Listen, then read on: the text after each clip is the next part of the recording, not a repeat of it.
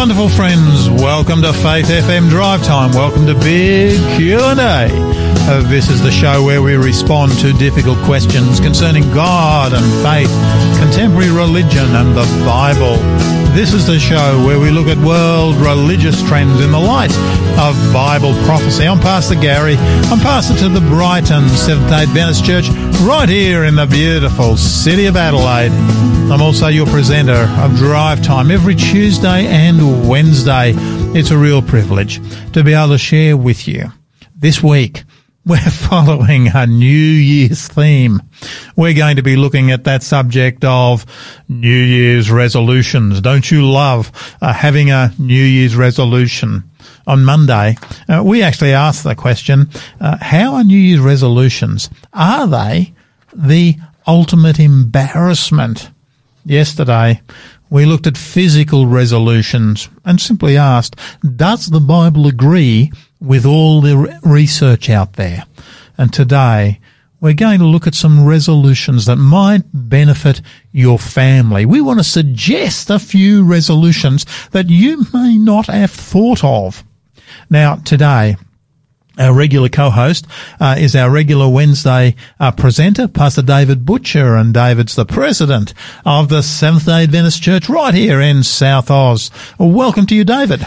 Welcome, Garry. Have you survived, did you survive Christmas? I did, only just, mind you. All the family was around and it was a rip-roar of a day.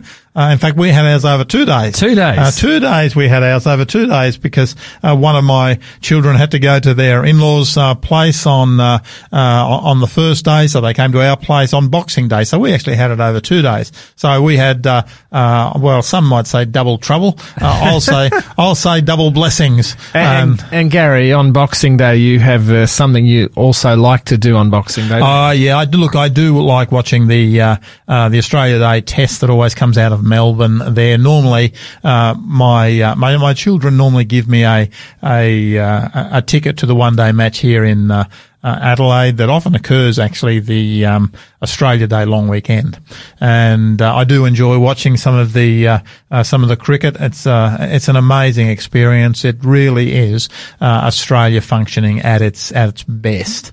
But tell us, David, you made any New Year's resolutions?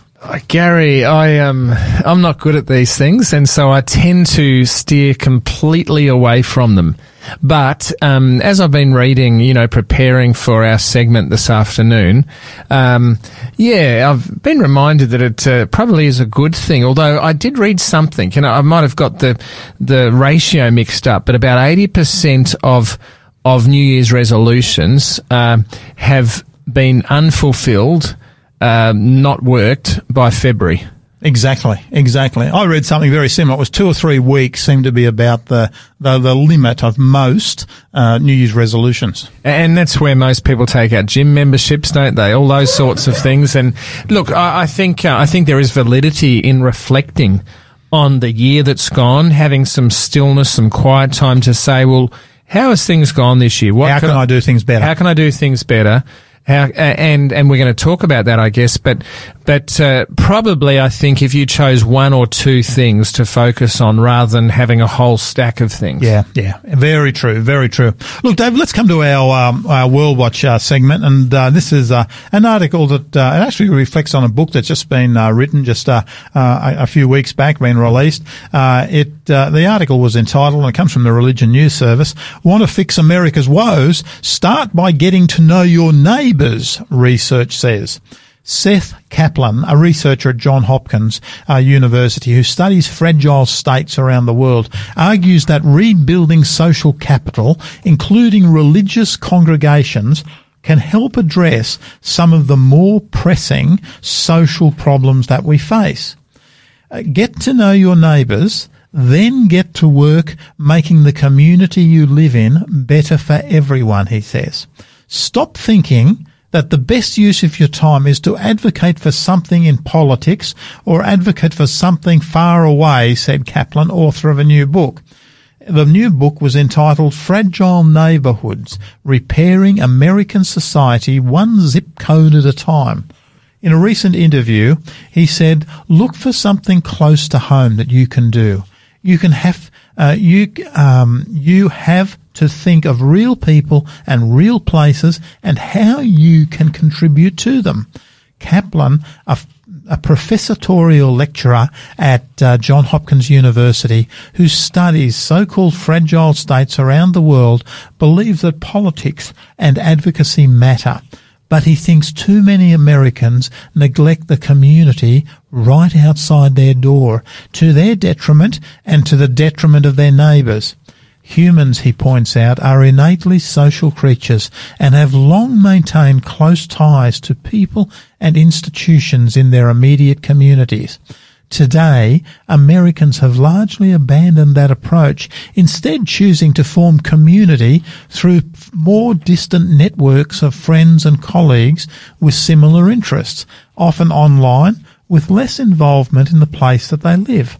That's one reason, Kaplan argues in his book, that American society has become so fragile. Beyond the home, we don't belong to a place. We don't belong to mutual aid societies, ethnic clubs. We don't belong to civic organisations or religious congregations the way our parents did, he writes. We don't have those kind of close-knit relationships with our extended family and friends that we used to have. Neither do we interact much with our neighbours, leaving many without a support system to call on in times of crisis. He suggested that many are materially rich and relationship poor. People in crisis are more likely to turn to the smartphone than to their neighbour. That may help you for one problem or two problems, Kaplan told Religious News Service. That doesn't make you feel secure as a person. It makes you feel anxious. It makes you feel vulnerable. You're afraid to show people that you have a problem, and that's not a healthy way to live.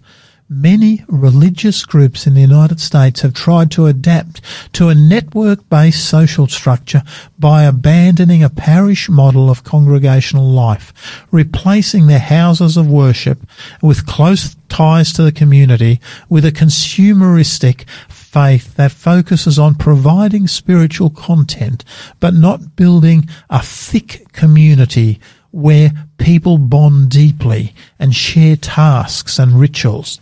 Worshippers instead get a sermon and programs, but they aren't tied into a community where they belong outside of worship services. Kaplan believes American faith communities have really thinned out as a result. Now, you know, David, when I was actually reading this particular article, to me it actually challenged me. You know, one of the best ways, he says, to build community is to get to know your neighbours. Tell me, how well do you know your neighbours?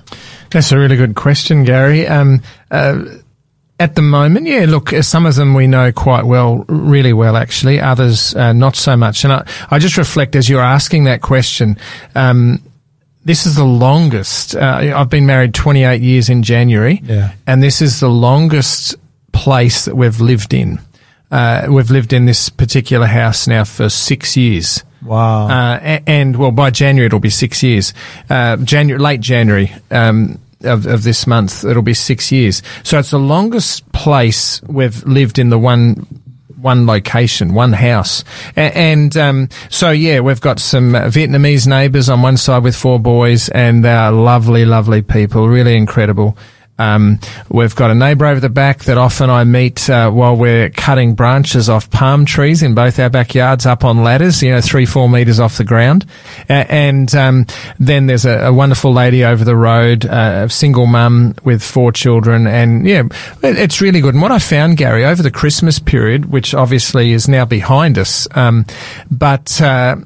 what I noticed was, particularly my wife, and she's a real communicator, more than me. I just like my own headspace. But putting out Christmas decorations and lights and things on our gates and ribbons on things. I mean, our kids got actually involved in that as well. But just connecting with other neighbours that are doing the same thing. And within our street or our section of the street, there's, I don't know, I'm not involved in it, but there's a Facebook group or something. And so, yeah, people connect via that way, which is still not as good as face-to-face. Yeah. But one of the places we've lived in, we actually had a church member living directly behind us.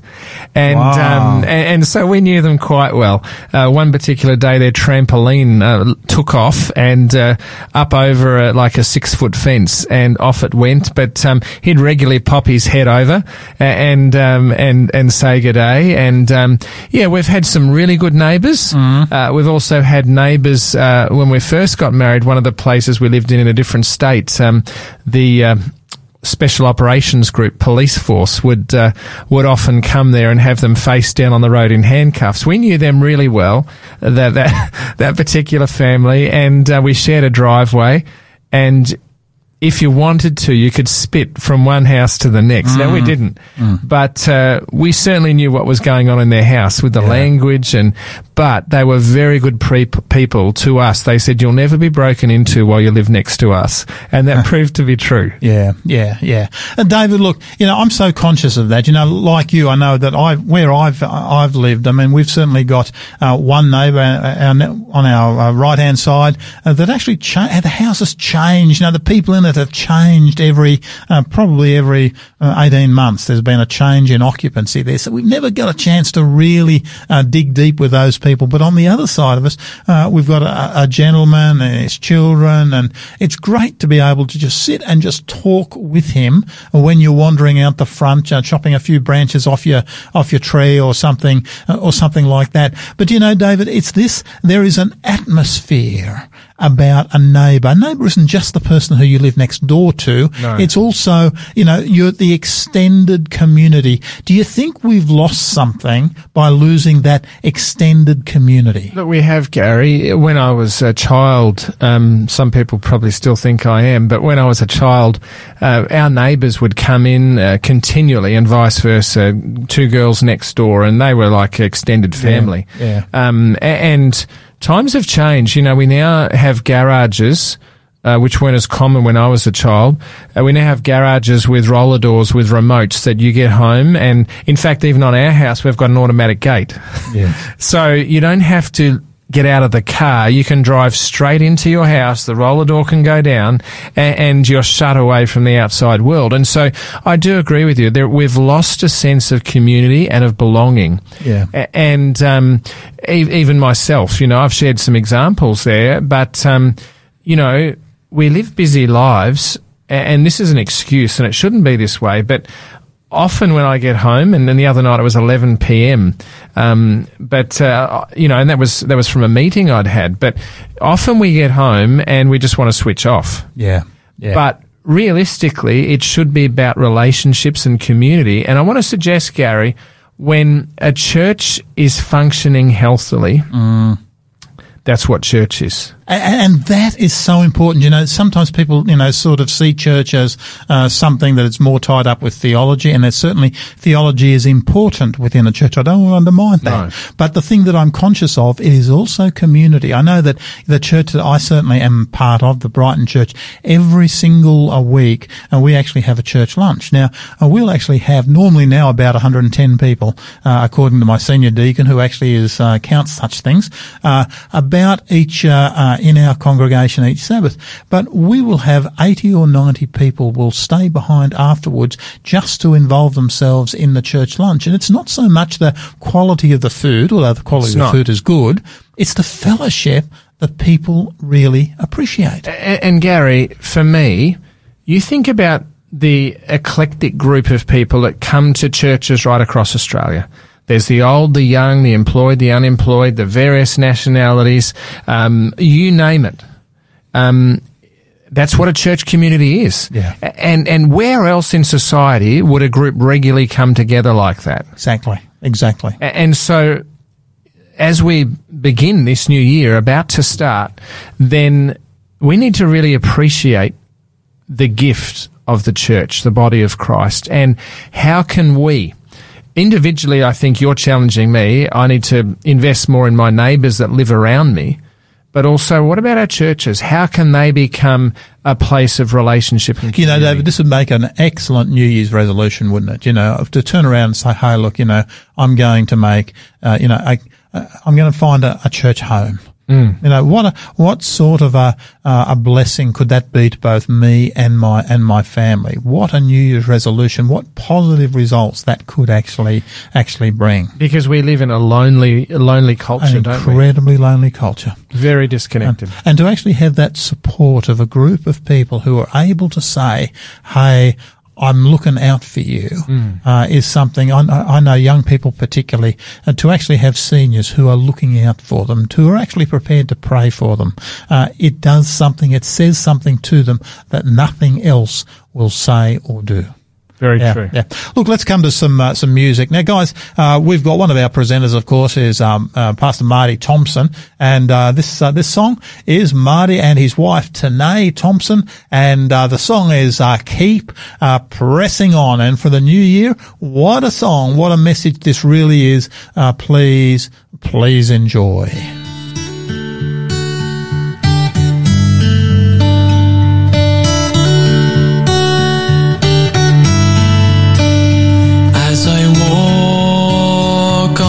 Journey, I'm burdened by sin so heavy, but I've heard there's one who sets men free, and so I'll keep pressing on. The narrow way leads to a mountain that few have climbed, for trials got to them, but on that hill there's a fountain that washes my sins away. Blessed cross, blessed empty tomb, blessed man, hope is found in you. What a cost, you took my place, and so I'll keep pressing on.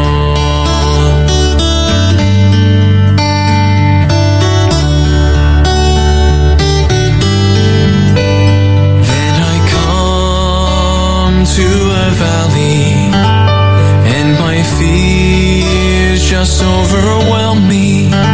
So I pray, Lord, give me mercy, so I can keep pressing on. Across the valley, a pasture's green, quiet still waters, so pure and clean. My soul's renewed, tasted and seen the goodness of the Lord. Blessed cross, blessed empty tomb, I count as lost. All things for you, Christ will come. It's not far now, and so I'll keep pressing on.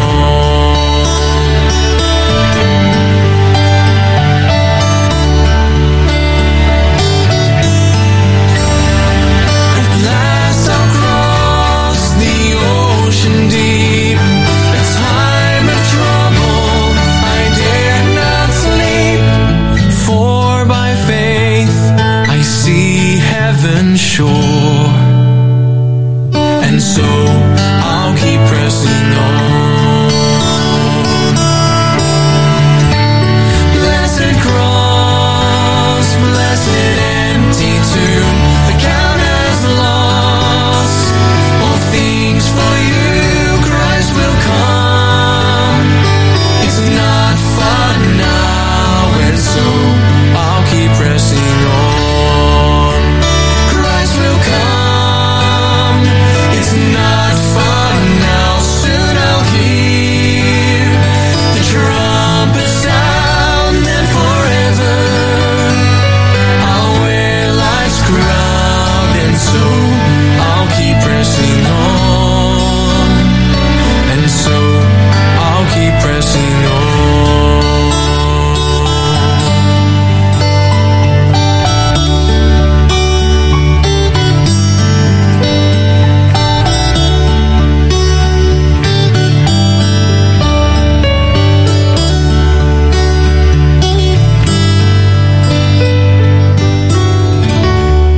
And that was Marty and Tanae Thompson. Of course, Pastor Marty Thompson is one of our presenters right here on Drive Time, and he was singing there with his wife Tanae. Really appreciate that music. I hope you're listening today. Marty, your day off. Folks, we do have a giveaway, a book for you today. This is written by David Marshall once again, and this is entitled Whole Person Health. Whole person health is a state of complete physical, mental, social and spiritual well-being. It's not merely the absence of disease. So how is it achieved? Now, this book will actually tell you, will actually respond to that question. Whole person health. How can I be healthy, not just physically, not just going for a walk every day, but how can I be healthy socially? What about mentally? What about spiritually? How can I be healthy? Now, guys, if you would like your own copy of Whole Person Health, then please, all you need to do is to text us. Now, our studio text number, it's our regular text number, is 0488 808 11. That number again is 0488 808 11, and all you need to do is to put the code in there in your text. Send this as a text, 5 digits, SA151 is all you need to put in there. SA151, 5 digits in a row. Just text that to 0488 808 11, and then our robot will come back to you. Our robot will ask you just a few questions so that we can get this book to you in the fastest way possible. That book again is entitled Whole Person Health, and that phone number 0488 808 11, and the code is SA151. You won't be speaking to any human. You'll come straight through to our robot. Our robot will ask you for a little bit of information, and then we'll be able to get that book to you in the fastest way possible. And now, folks, you are listening to Faith FM Drive Time, big Q&A with Pastor Garry. And my co-host today is Pastor David Butcher, and David's the president of the South Australian Seventh-day Adventist Church District. And today we're looking at New Year's resolutions, and today resolutions that could benefit your family. And we're going to be suggesting, we're going to be bold enough to suggest some resolutions that might support, might encourage your family life. Why not consider one of these resolutions in this new year that commences just a couple of days at a time? Now, David, Christmas is over for another year. This is the time of the year when lots of people are starting to establish some resolutions. They're saying these are the things I must do in order to be able to have a better year than I had last year.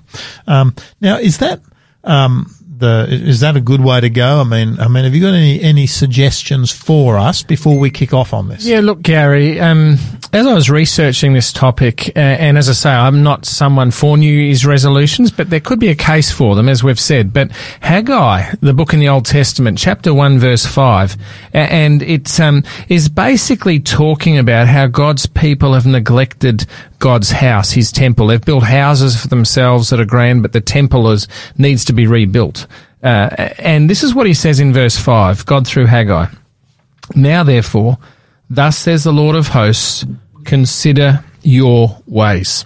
And so we've got the new year just before us, and it probably is a very pertinent thing to consider our ways, to consider what's gone on in 2023. It's almost gone.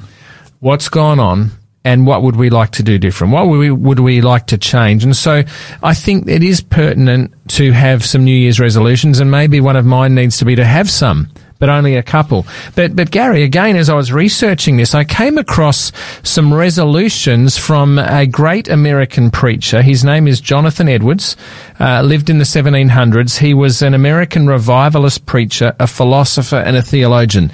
Now, I do need to put a caveat out there. I do not agree with everything that a lot of his theology, particularly around an ever-burning hell and the torment, etc. But let me share with you, just to give you a sample to kick this off, some of his resolutions. And he resolved to go over these resolutions once a week, and there's at least 60. Wow. And so he must have been a man that was incredibly disciplined. That's the word I'm after. So they're broken up into different sections. Let me read just some of these, Garry, just to sort of whet our appetite. Resolve to live with all my might while I do live. So remember, this is the 1700s, so some of the language is different. Resolved always to do that which I shall wish I had done when I see others do it. And that was written August 11, 1723. As far as time management goes, resolve never to lose one moment of time, but improve it the most profitable way I possibly can. Resolve never to do anything which I should be afraid to do if it were the last hour of my life. So this is a man of great discipline. Resolve to inquire every night before I go to bed whether I have acted in the best way I possibly could with respect to eating and drinking, January 7, 1723. And then as far as relationships go, resolved always to do what I can towards making, maintaining, establishing and preserving peace when it can be without overbalancing detriment in other respects. Resolve never to speak evil of any except I have some particular good call for it. He talks about also suffering, and I won't read those resolutions, but just a couple more on character. Resolved, if I take delight in it as a gratification of pride or vanity or any other such account, immediately to throw it by. So if he begins to experience pride or vanity, to immediately push that out of his mind. Here is one from July 8, 1723. Whenever I hear anything spoken in conversation of any person, if I think it would be praiseworthy in me, resolve to endeavour to imitate it. And then when it comes to the Scriptures, resolve to study the Scriptures so steadily, constantly and frequently, as that I may find and plainly perceive myself to grow in the knowledge of the same. And it just goes on and on. I'll share one more with you. This is communion with God. Resolve to improve every opportunity when I am in the best and happiest frame of mind to cast and venture my soul on the Lord Jesus Christ, to trust and confide in him, and consecrate myself wholly to him, that from this I may have assurance of my safety, knowing that I confide in my Redeemer. And these are dated in across 1722, 1723. So he obviously must have kept some record, and then he committed to reading them every week to remind himself. So yeah, I don't know if I'm as disciplined with New Year's resolutions as Jonathan Edwards. It's amazing what some of these, some of the Puritan preachers particularly, it is staggering to consider what it was they were prepared to commit, dedicate, and really resolve to do for Jesus Christ. Absolutely. Yeah. David, look, just tell us, now let's just come to our subject for today, because I'm just really conscious that, we're talking New Year's resolutions. Is there anything that we might like to consider maybe for, to build up our families? Because so often, New Year's resolutions are something that I'm going to go and join the gym. That's a very common one. I'm going to not eat butter this year. I'm not going to have ice creams this year. It's sort of all got to do with me and with myself. And some of the, we can certainly make improvements on our lifestyle and our health, but we're wanting to concentrate today on family. Is there anything we can do? Take a New Year's resolution to build up our family. Look, absolutely, Garry. And I think perhaps one that is really pertinent around this time of the year, we've just come out of Christmas, and that is often a time when families come together. Yep. And occasionally, in the background, we've all heard stories, and I'm thinking about my past. Was there any particular relative or extended person that I didn't want to see come to Christmas? you hear horror stories, don't you? Great Uncle George, what Great Uncle George is actually going to say and do at the dinner table at Christmas this year. And if he doesn't keep his mouth shut, what damage that will cause other members. And I've heard stories, and I'm sure we all have, and you would have, Gary, of people that refuse to go to a Christmas dinner because so-and-so is going to be there, some relative is going to be there. Indeed. And so the division that then causes in families is incredible. It actually gets passed down through generations too.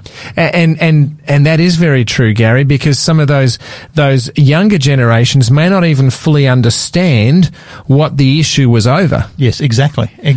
So what we're talking about here then, Gary, is forgiveness, correct? Correct, yeah. And so can forgiveness be a New Year's resolution, as you say, not just for self, and it really starts with self, but we're talking about resolutions for families as the new year commences. And really, as you say, it's passed down often. Yeah. And look, David, I think this is a really key one. I am just so conscious of families that I have ministered to who, through many years, there has been something that occurred deep in the past where the individual has never been able to forgive somebody else within the family. And Gary, where I think, and sorry, this is just coming to my mind, I know you've got the Bible open there, all beautifully highlighted. If you could see through the airwaves, you would see Gary's Bible highlighted in beautiful yellow highlighter. Gary, funerals. Mm-hmm. I know when I do funerals, I specifically ask the family before the funeral, when I meet with them several days earlier, and I listen and they share and we pray and we comfort and grieve together. I go back to them and I say, listen, if you've got me doing the welcome or the thanking people for being there, who should I mention? I don't want to forget anyone, because sometimes family members have given me names and someone was left off, and they'll come up to me later and they say, why didn't you mention me? And I say, well, look, this is what the direct family told me to say. Sometimes people have said to me, this person we're not inviting, this person we're not notifying. And sometimes they're family members, or these people we don't want to mention, even though they're going to be there. That's sad. And look, I think we've both had that type of experience occur.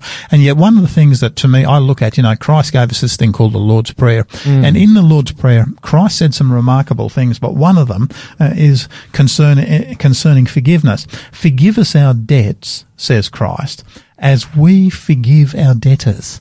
In other words, Christ is encouraging us to pray that he will forgive our sins, our debts, to the same extent that we are prepared to forgive the sins or the debts that others have bestowed upon us. And this is really good, isn't there? Because I know people that have said to me, I will never forgive so-and-so because of this. Yeah.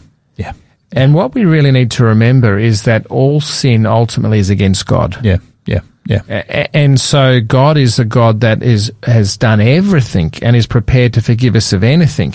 In fact, there is that beautiful verse in Scripture, isn't there? If we confess our sins, he is faithful and just to forgive us our sins and to cleanse us from all unrighteousness. Indeed. But it comes down to if we confess. So God is a God who is only too willing to forgive. But what you've just shared there, Gary, if you just read that again, God forgives us. Forgive us our debts as we forgive our debtors.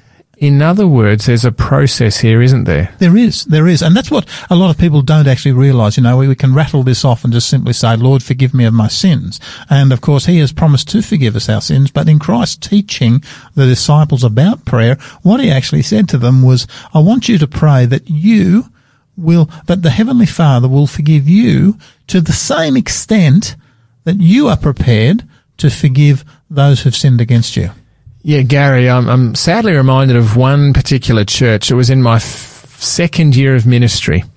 And in this particular small country church, there was a head elder that had been head elder for about 20 years, and his wife was she was the one that ruled the roost. And there was another younger lady there. And anyway, there were some issues between them. And ultimately, the younger lady, after a period of time, and this was protracted, went up to the older lady, the head elder's wife, and said, listen, She said, we should sort this out. She said, because we're going to be living in heaven together. Yeah.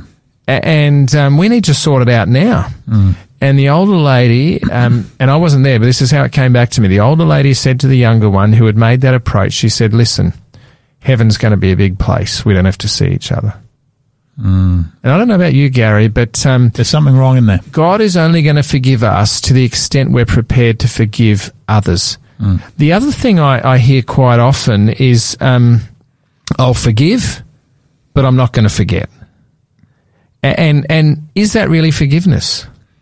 Yeah, this is something where, David, I suppose, is it possible to always forget everything? Perhaps it's not, but it is still possible to bring the issue to our God in prayer, because it's amazing the way that our God can even change our own attitude. And I think that what you just said there, the word attitude, is key. Yeah. Yeah. And look, sometimes, particularly I think in cases of, for example, abuse, you can actually, can forgiveness occur? It's actually a process. Yeah, it's not instantaneous. It's not instantaneous, but we have to be bringing to be able to turn around and say to say this new year, look, I'm going to commence the process. I want to forgive. I'm going to take to the Lord daily that I will be given the grace to be able to forgive great Uncle George for the things which he did all those years ago. And so, really, I'll pull back on what I said. Often some people say, I'll forgive, but I'll never forget. And that's an attitude thing. There, as you've rightly pointed out, there are people that are perpetrated against, abuse, etc. They are scarred psychologically for life. Yeah. And forgiveness can be a long, long process. Forgiveness is not condoning what's done. Yeah. Forgiveness is actually giving that burden, that pain to God. Yeah. And letting God heal. And just on that, Gary, a text here that I want to read. Hebrews 8:12 says, "For I will forgive their wickedness and will remember their sins no more." And so while God remembers our sins no more, we often struggle with that, don't we? We do indeed. One other text on forgiveness, Ephesians 4:32. It's a beautiful text. It says, "And be kind to one another, tender-hearted, forgiving one another, even as God in Christ forgave you." What a New Year's resolution this would be. So I grew up in a home where my mum would always say, even if you didn't do wrong, learn to say sorry.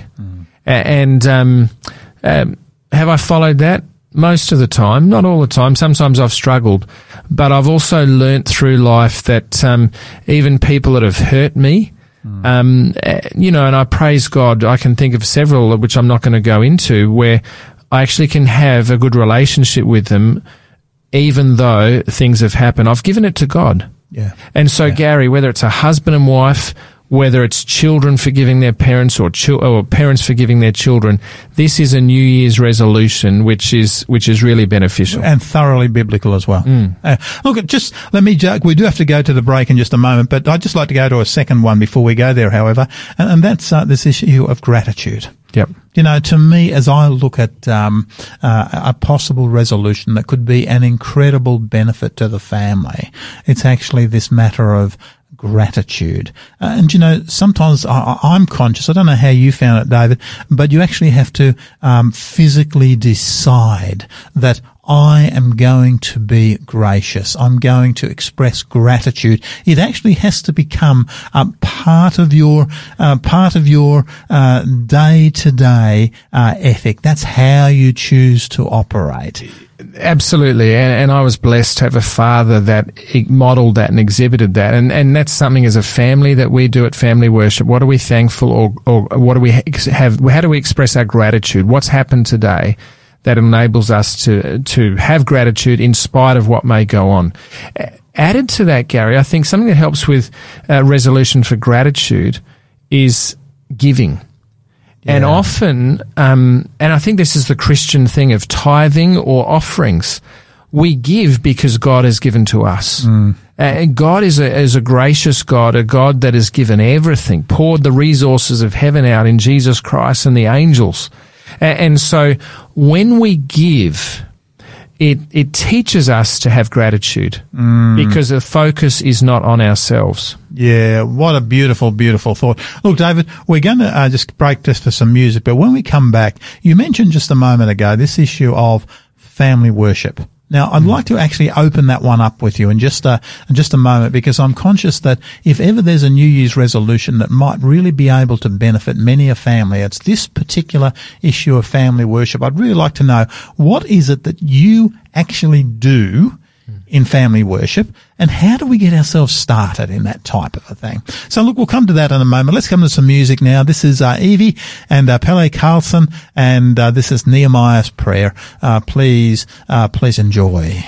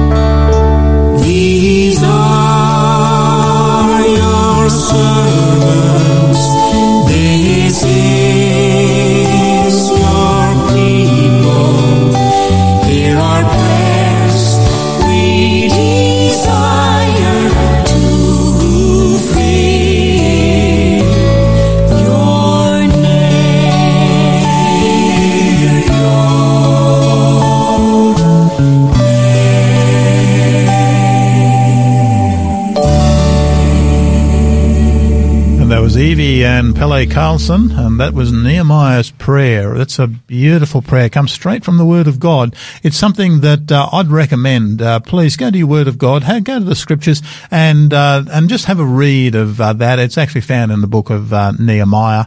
You'll love that. Now, folks, look, we do have a giveaway book for you today. That book again is the book entitled Whole Person Health.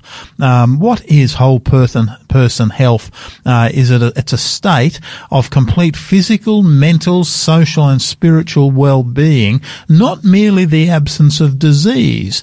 So how is it achieved? Find out. And of course, we're encouraging you at the beginning of this brand new year to why not commit yourself to some resolutions, maybe not just physical resolutions, not just joining the gym. We're encouraging you to do that. Go for a walk every day. We encourage you to do that. But there are other resolutions that might impact your family and that might impact your spiritual life that we'd love you to be able to consider as well. Now, this book, Whole Health Person Health, you can actually receive this book from us, and all you need to do is to text us. Now, our studio text number is 04 888 80811. 04 888 80811, and all you've got to do is in the text portion, just text us 5 digits. That's SA 151, SA 151, South Australia 151, and send that to 04 888 80811, and that'll go through to our robot, and he'll ask you just a couple of questions, and then we'll be able to send this book to you in the fastest way possible. So we'd encourage you, if you'd like this book, Whole Person Health by David Marshall, we'd love to send it to you. Just 04 888 80811 and send us the code SA151. Now, folks, you are listening to Faith FM Drive Time, Big Q&A with Pastor Garry, and my co-host today is Pastor David Butcher, and he's the president of the South Australian Seventh-day Adventist Church. And today we're looking at New Year's resolutions, and today we're asking that question, resolutions. Could they benefit your family? What resolutions are there that you might like to consider that could really build up your family? You know, we've built up this, we've talked about this issue of forgiveness. It's a really big one. Christ actually emphasizes it in the Lord's Prayer. We've talked about gratitude, an attitude of gratitude. What a way that could actually build up the family. Now, David, just before the break, I did ask you about this subject of family worship. Now, is that really all that important? I mean, is that something that's worth considering at this time, at maybe a New Year's resolution? What's that text, Garry? Train up a child in the way that he should go, and when he is old, he will not depart from it. I've heard, I don't know if it's true, but the Catholics say that if you give them a child till the age of 7, they'll be able to, instill in them. And I think there is truth to that. And so for me, I think family worship's important on a number of fronts. It gets the family together. 2, it instills in children values. It instills in them faith. It instills in them it's modelling. Mm-hmm.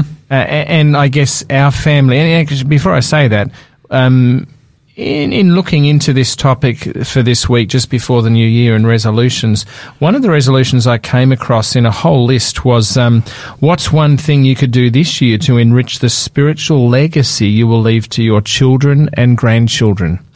And I think it was last Saturday I was in a church, and a lady was saying in a Bible study group there, she said, please pray. She was telling the group, please pray for, her grandchildren. Her daughter doesn't, it was a man actually saying, their daughter doesn't regularly go to church, but the grandchildren come over and stay with them, and they read, when the grandchildren are young, come over, they actually read them Bible stories and stories as such things. And the husband of the grandchildren, he's not a church goer, less than the wife, but he's comfortable with those stories being read, and so now he's reading to his own children some of these stories, and his father-in-law has seen some changes in him because of that. So worship and instilling in children the values, Christian values, and the stories of Jesus, I think provides them a faith base and a biblical worldview. But what do you actually do when you say you have family worship? What does it look like? What does it look like? Is this a half-hour event? I mean, no, it's not. It's 10 to 15 minutes. Sometimes it's even shorter. Yeah. But and it's varied. When our children were young, it was just almost like a Bible verse, a paragraph that we'd read from a book, and then there was a rhyming like a 3 or 4 word sentence that summed it up, and prayer time. There are times where we will write down prayers. We'll do a gratitude jar or a thankfulness jar. We've also, like our son was very visual, and so we'd look at Christian videos, animated videos. we will read through parts of the gospel, small segments, and then talk about it and share what we think that means to us.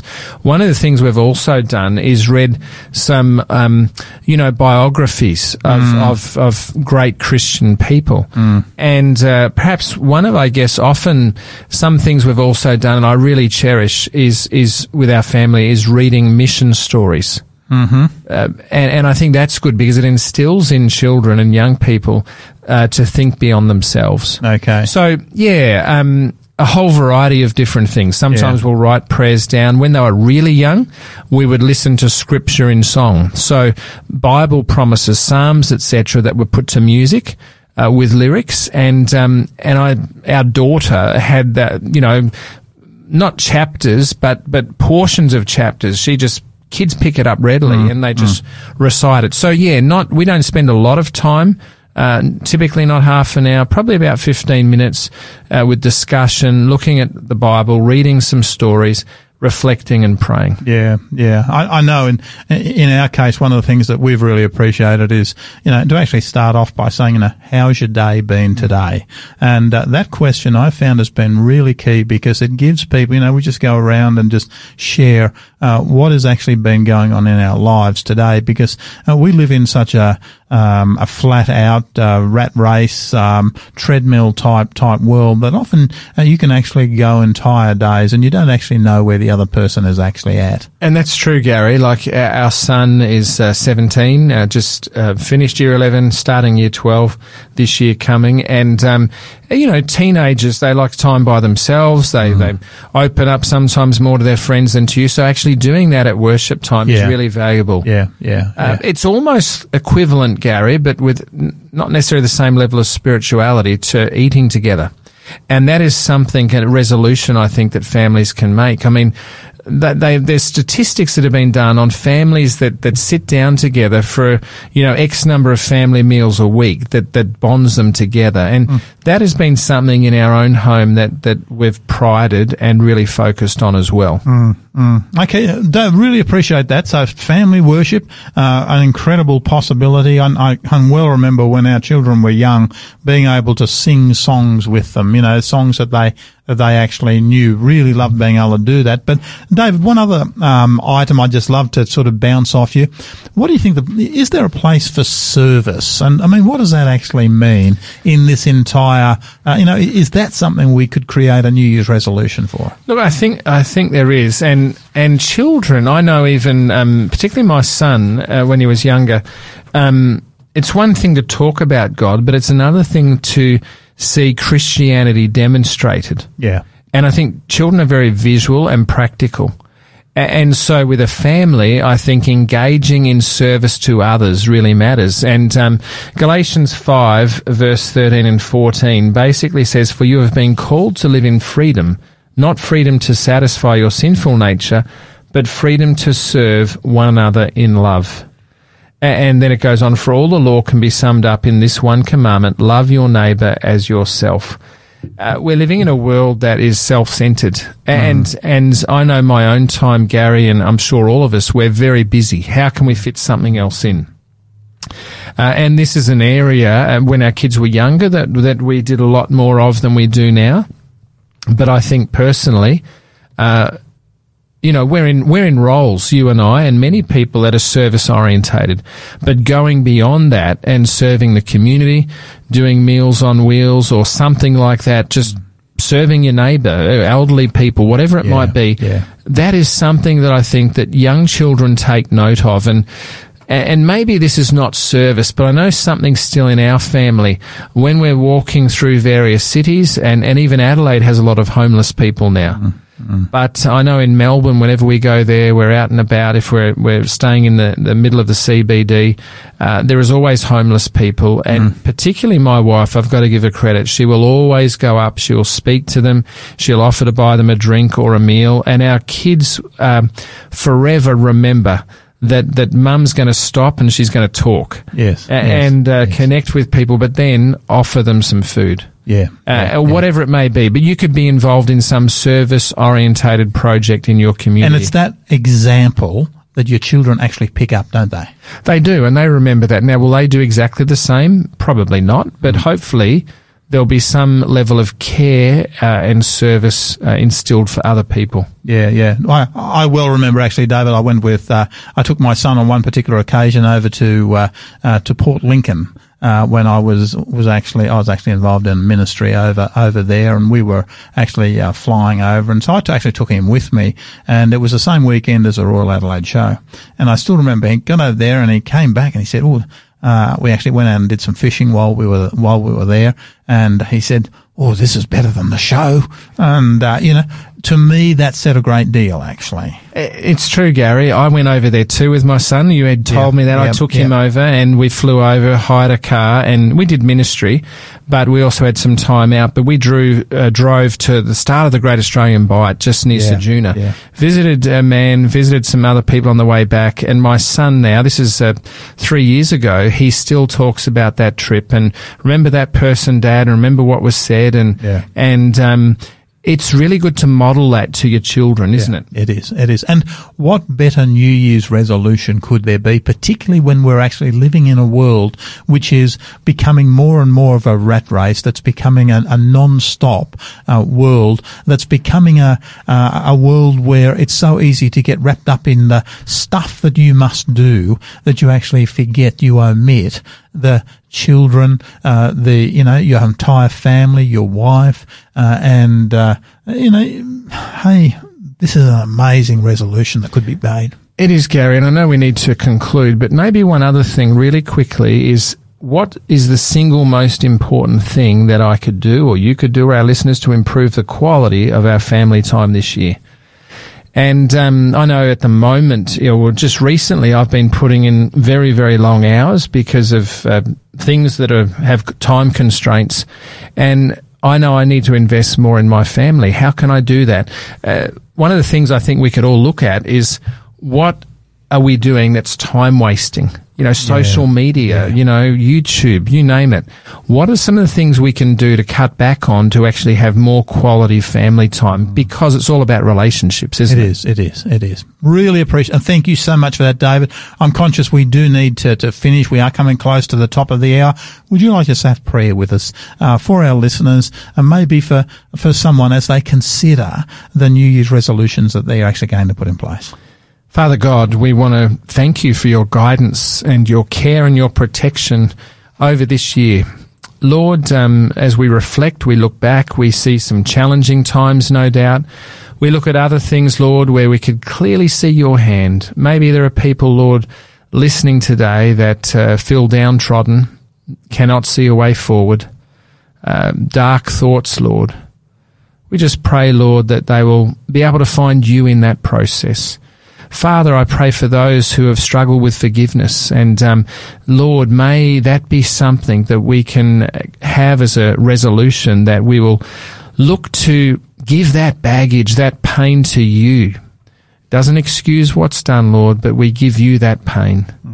Father, I think too of families considering to make, and we want to encourage them to make that commitment to spend devotional time, worship time with you, modelling to children. And Lord, there is service, modelling service. There is also modelling that quality of family time together. Lord, help us to make some changes. So guide and bless our listeners, Lord, as 2023 comes to a close, and we await with anticipation, Lord, and your guidance and your blessing 2024. And we ask this in Jesus' name. Amen. Amen. Well, friends, thank you so much for joining us. It does look like our time's up for today. Thank you so much for joining Pastor Garry and Pastor David on Drive Time, Big Q&A. Please join Drive Time tomorrow when Pastor Hugh and Pastor Fabiano will be with us, and Pastor Hugh will be asking, how can I have a better spiritual life? Really look forward to your being with us. But until then, please remember, Christ said, I'm leaving you with a gift, peace of mind and heart, and the peace I give isn't like the peace that the world gives. So don't be troubled or afraid. May our God abundantly bless you. This program has been made possible by the support of Adventist World Radio.